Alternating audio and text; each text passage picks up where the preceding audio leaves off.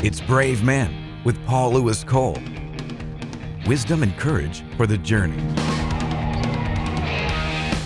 Here with my close friend, Robert Berger, who is locked down in Lima, Peru. You guys are literally locked down, haven't seen your kids.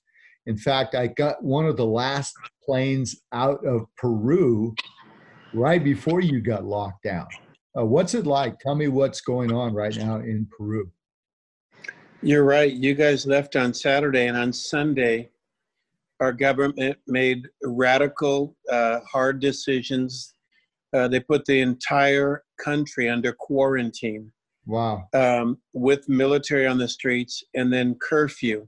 Wow. In other words, you're actually in where you live. You can't go out. We cannot leave our houses. Nobody is allowed to leave their house. Wow. There's a government, like a hashtag, I'm staying home. And it's everybody in the country is using that hashtag. And for the most part, people, they're following the orders. Of course, we can't go out on the street. The military's out there. You can go out if you need to go to a pharmacy or with permission if you need to go to a store, but you can only walk. You can't drive. So we're under very, very strict. You have to go out with a mask. Yeah, that keeps people in a particular area then. Yeah. If there's, like where we live, there's no grocery store, so we cannot walk to a store. Yeah. So wow. This is the way it is. It's a 15-day quarantine. 15 days. And as of now, we are on day 6. Goodness. How do you, Robert, of all my friends, and you're one of my closest in the world, if not my closest friend. I don't know anybody who's had more brushes with being killed or shot at or had terrorists come after you or churches closed down 2 days before your service. I can't think of all of the calamities, earthquakes and mudslides and terrorists. And I don't know anybody that's had more stuff than you in the world. Thanks for reminding me. Well, maybe it makes today a little bit better. Yeah, we're just kind of numb, I guess. How do you? No. How do we deal with this? Help us who haven't experienced something like this. You really have gone through a lot of calamities. You've had military on the streets before. You've had guns in your face. How do you handle this as a follower of Christ, as a leader? 2 things I can answer. I remember you just happened to be with me in Tulsa, Oklahoma at a restaurant when I got that phone call, and I came back and I said, man, why does it have to be so hard? And I've just come to realize, okay, it's hard. Do it anyway. Yeah. People are worth it. I use the example when we built that house we call the Grace Home, to rescue young women. It was hard. It was way more expensive than I thought. Mm-hmm. Still is way more expensive to run than I ever thought it would be. Took longer than I thought. And at times I thought, why is it so hard? Why is it so expensive? But when the first girl walked in there and said, I didn't know God loved me this much. Wow. It was all worth it. Yeah. So it was hard, but she was worth it. And sometimes the gospel ministry is hard. There's sacrifice, but do it anyway, because the person on the other side is worth it. I remember that. In fact, we were at a barbecue place. I think Taylor was with us, and we were up there at Willie George's meeting. Yeah. And I remember you coming back to the table, and they had closed your church, the building, literally 2 days before you're supposed to meet with thousands of people coming through. I think Camino de Vida, let me just give background to people who don't know you. You pastor Camino de Vida. Through the grace of God, you guys went down there 36 years ago? 37 years now. 37 years ago. You and your beautiful wife, from the beaches of California to the beaches of Peru, sort of. Actually, you went to the jungle, didn't you? Everywhere. Mountains, jungle. And spent many years traveling this country. And you've built an amazing church called Camino de Vida, and you are now one of the leading voices for the kingdom in all of Latin America. Camino de Vida is one of the largest churches in the Western Hemisphere and very significant. You lead pastors' roundtables all over the Spanish-speaking world. You have, how many churches have been part of the roundtables that you've been leading? Right now, there's 1,300 churches that we mentor through the roundtables. You mentor over 1,300 churches, helping them grow, helping them re-engineer or pivot the way they do ministry. And has that been fruitful? What have you seen happen out of that? Yeah, it actually has. Churches just tend to get stuck, and we can come in there and help them to give them new ideas, new strategy. We tell them we're not going to give them a how, we're going to give them a why. Wow. Because a lot of them have the idea, well, we're small, but we're deep. And I just come back saying, God loves more than the 50 people you have in this city. So let's reach them. Wow. So the average growth that we see in the church after about a year and a half is 61%. So we've actually seen churches, some double, some triple in size, but the average growth is 60%. Wait a minute. So the average is 61% in 18. 61% of those 1,300 churches. Wow. What's it called? Because there's going to be some friends who want to access this. Is it all in Spanish still?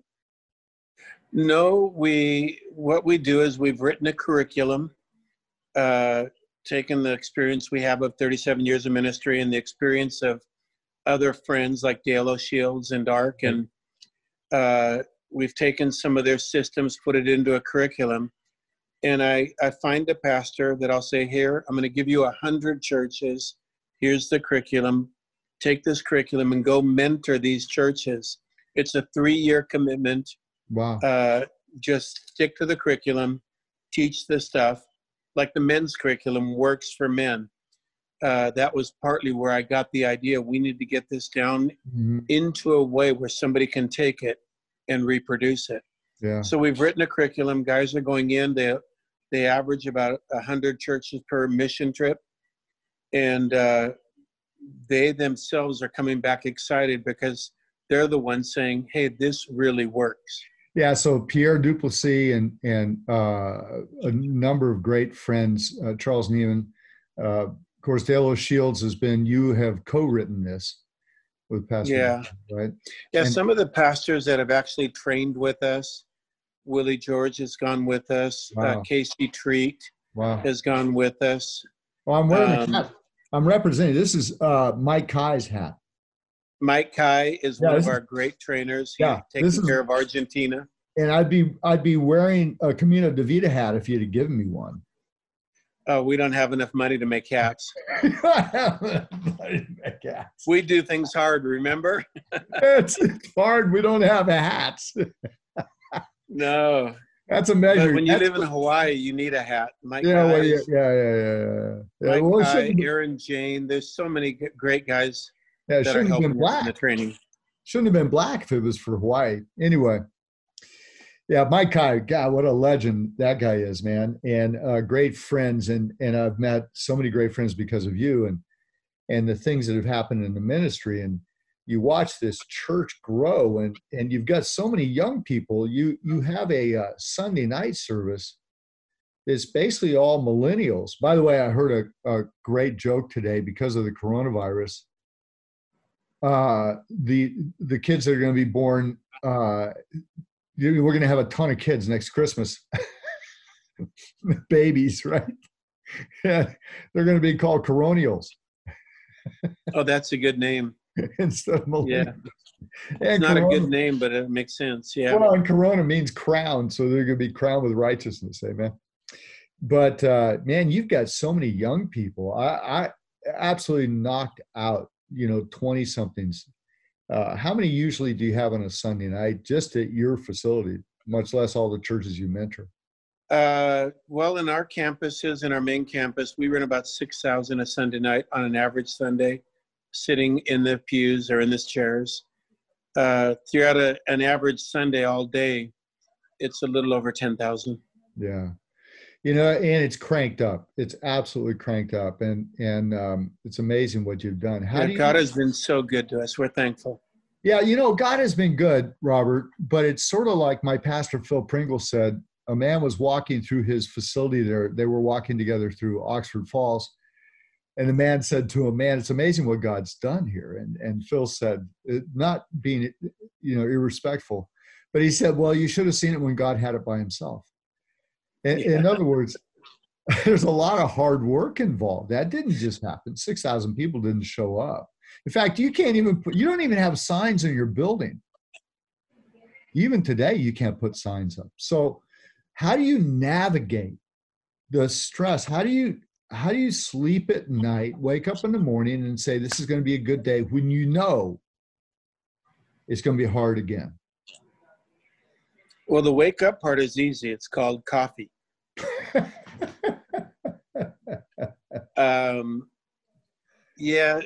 We've just learned to navigate. Like I said, it gets hard. Do it anyway. I go through what I call filters, and one of my main filters is don't do what's convenient, do what's right. Wow. And that oftentimes means sacrifice, but we do what's right because that's what it is. So we rescue girls because it's right. We keep going forward in the church because it's right. We haven't been able to buy a building yet, but we can grow. So we just keep renting more space and keep growing. Yeah, you've rented theaters. In fact, because they were trying to close down your building, and it's a series of circumstances, but it caused you to go out and get other venues, which you still ended up with that place that you're meeting now, even on a temporary lease situation. And yet in the middle of all that, so the church grew out of crisis. Yeah, I think a lot of that, our church has learned to be flexible. They've learned to follow us on social media.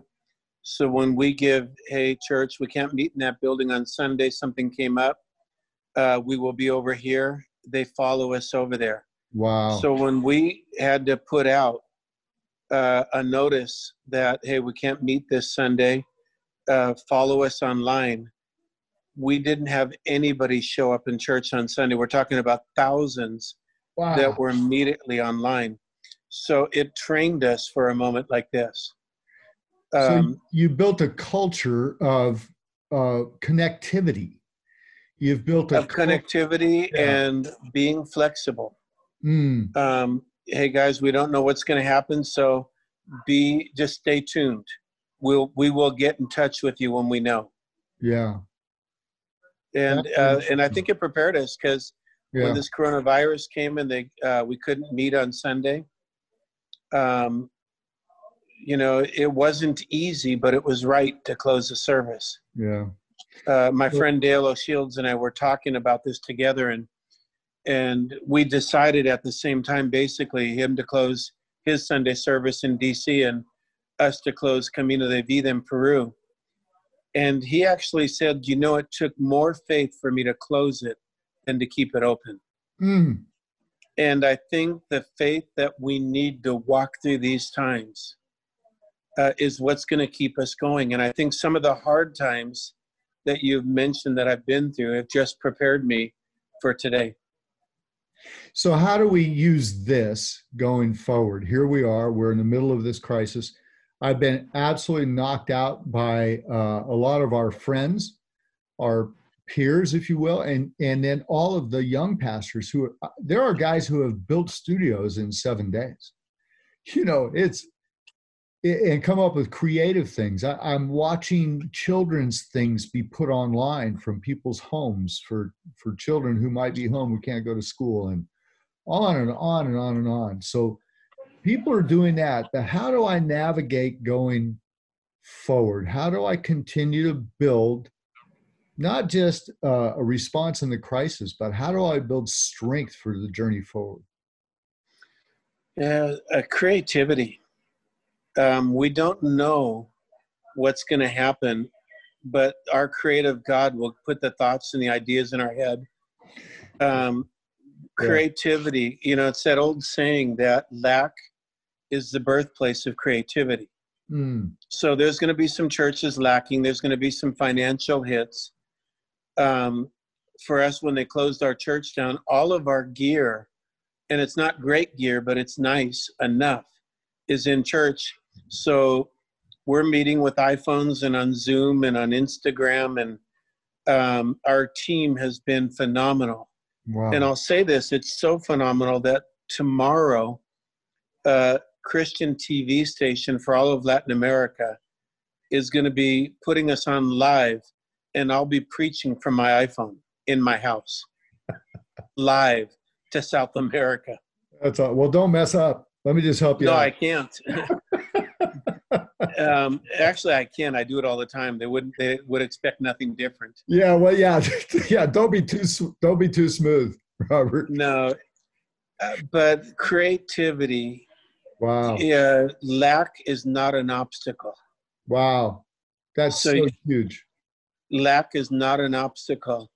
You It's just James adjust. 1:5. Yeah, James 1:5. Ask for wisdom. It's Hebrews 10 that don't lose your confidence, but go after this thing with endurance. It's all the things. You know what it is, Pastor Robert? It is the things that we've told other people as we counseled them over the last few years. Let's say you're watching right now and you've helped a friend go through an issue, and you helped a loved one go through a loss of a job. Whatever you told them is what you have to repeat to yourself right now, isn't it? Yeah, it's no fun, but I got to practice what I preached. Yeah, and I want to mention also on AchieveLab, achievelab.org, AchieveLab, your message of it's difficult, do it anyway, is on there. And I watched your message the other day. It was one decision can change everything. And I watched that in my devotions on Wednesday on AchieveLab, and I watched your message. And I thought, man, this is so good. And I know this guy.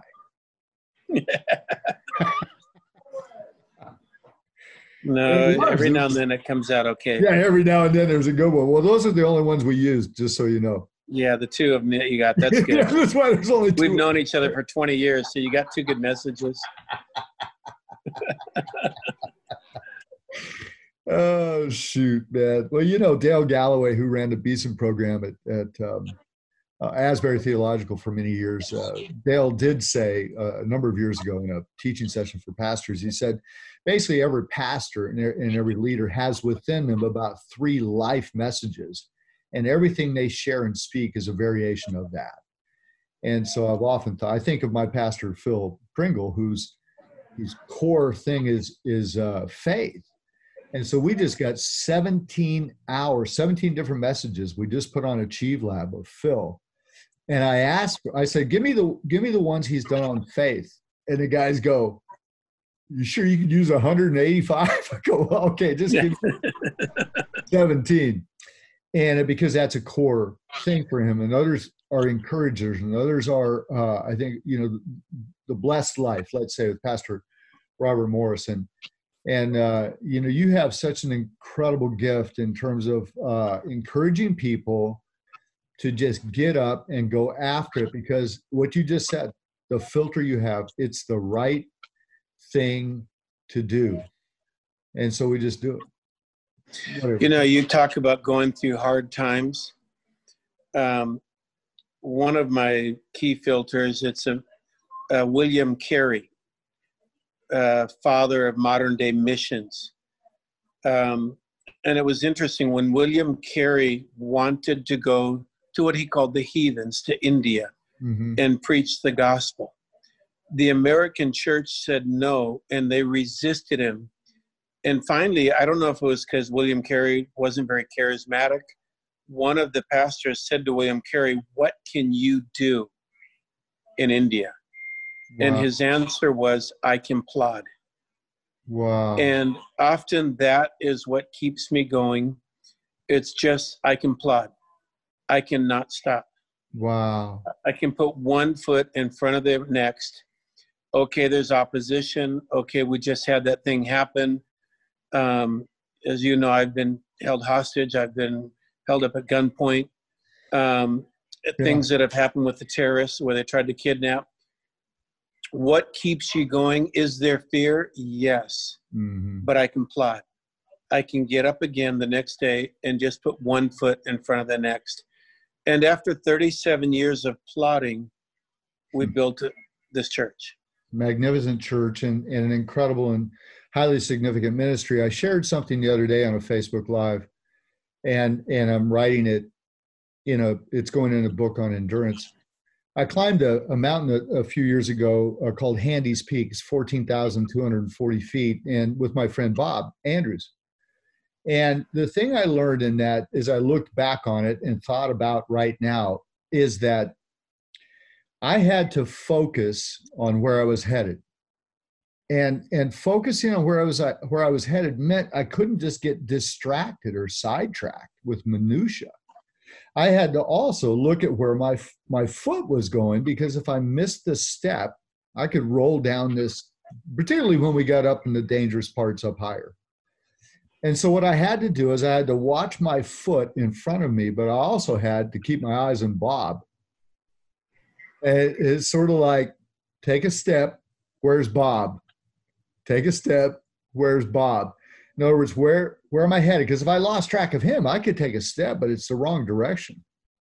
And we were talking on a podcast yesterday with my co-host, Brian Boyd. And Brian said there's story after story after story, because he's a runner, of marathoners who were watching the person in front of them rather than the direction of the race course. The person in front of them got off track, and that person just followed them. And then the 5 people behind them followed them.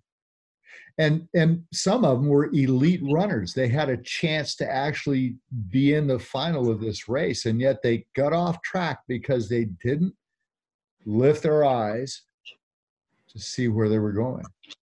Wow. So I've been thinking about, just where's Bob? and where's our focus? And man, it's so good. So good. Yeah, so good. I can get up and walk again.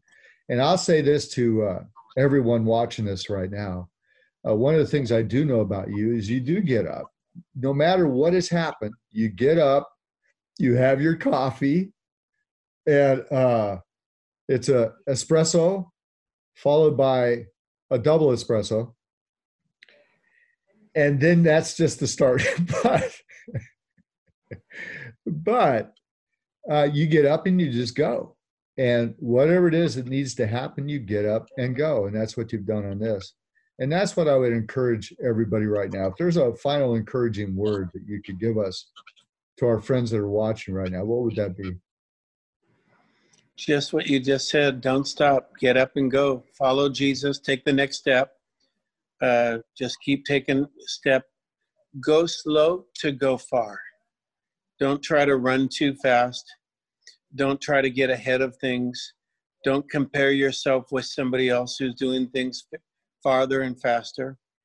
Just take a step, take the next one, take the next one. And after time, you'll have made it where you wanted to go. And to me, the reward is, I'm not following Bob. I'm looking at the people I can help. The next one, and then the next one, the next girl, the next kid in the orphanage, the next person that just gave their life to Jesus, the next man that we sent back to his family as a maximized man. Yeah. It's just step by step. Step by step. Go slow to go far. That's awesome. I love it. Great word. Thank you, Robert. Camino de Vida. What's the website? In English, lifemissions.com. Lifemissions.com. In Espanol, the language of heaven. Caminodevida.com. Caminodevida.com. Yeah, I got that. I knew the. I speak enough. I just didn't know if you knew what punto. Yeah, I knew the punto thing. So. Yeah. Anyway, thanks for taking the time. Thank you, everybody, for being with us. And God bless you. You've just experienced Brave Men with Paul Lewis Cole. Paul is president of the Christian Men's Network. Connect with Paul at cmn.men or write to him at paul@cmn.men.